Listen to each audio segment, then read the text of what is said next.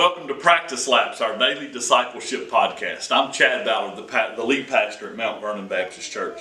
This morning we're looking at Matthew chapter 14, verse 22. This is the story where Jesus walks on water. And the beginning of it says this: immediately he made the disciples get into the boat and go ahead of him to the other side while he sent the crowds away.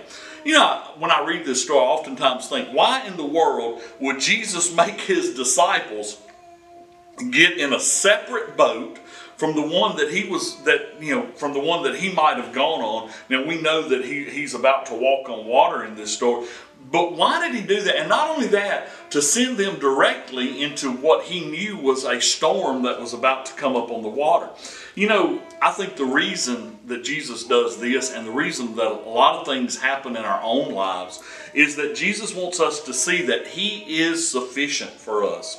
You know, whether you realize it or not, the storms that we face in life are sort of an expressway directly to Jesus, so that we can see him more clearly in our everyday walk. You know, I'm reminded of Psalm 55, verse 22.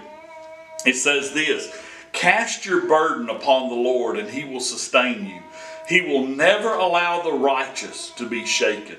You know, if you'll think about that, it is only through the storms in life that you can move from a head knowledge of who Jesus is to an experiential understanding of who Jesus is. You see, we can know a lot of things, but until we have been through that storm and we have dealt with whatever comes and had to deal with it by placing our faith in Jesus and just trusting him, we really don't get it.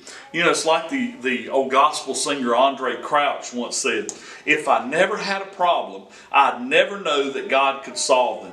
And I would never know what faith in his word could do." So let me give you a challenge for today, okay?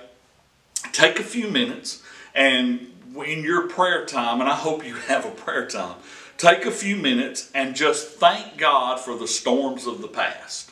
Now, the reason I say that is because when you're dealing with, if you're in the midst of the storms of the present, sometimes it's really hard to be thankful for them, although ideally we probably should be. But I bet today you can look back in your life and remember a storm and remember how God brought you through it. And if you will just take a minute today and just thank God for the storms of your past, and pray that God would use that as a reminder to strengthen your faith as you go through the storms that you're dealing with today. And that's today's practice lap, and I hope it helps you to run the race well.